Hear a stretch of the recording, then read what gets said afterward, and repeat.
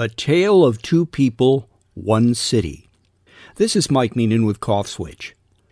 I used to live in Palm Springs, California, long enough to call it my ex-hometown. It has current controversies involving two celebrities, one widely and the other more locally known. First, there is Mary Hart, globally recognized as the longtime co-host of Entertainment Tonight and more recently as MC of the annual gala at the Palm Springs International Film Festival. But her latest MC gig, President Trump's July 3rd fireworks celebration at Mount Rushmore, has some demanding that she be relieved of her film festival duties. So now it's a free speech thing. Mary Hart is a South Dakota native, a friend of the state's governor, and was free to accept her role. But Trump opponents are also free to react. If we're talking about a movie industry award show, the idea of changing hosts is hardly shocking. I'm sure Mary was aware of the possible consequences of doing the Trump event.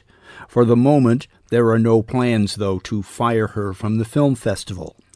The other controversy is a little more complicated. Frank Bogart, the so-called cowboy mayor of Palm Springs, served two stretches in office, one in the 1980s and the other in the 1960s.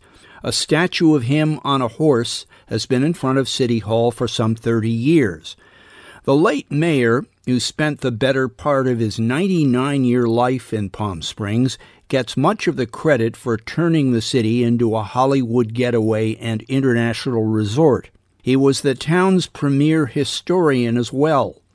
But in 1966, he supported the abrupt clearing of Section 14, a blighted square mile of land near downtown, almost overnight, displacing hundreds of low-income residents, many of color.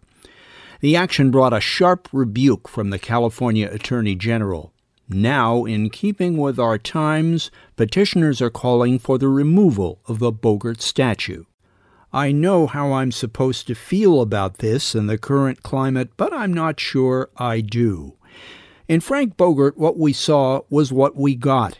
I cannot deny the unfortunate events of 1966.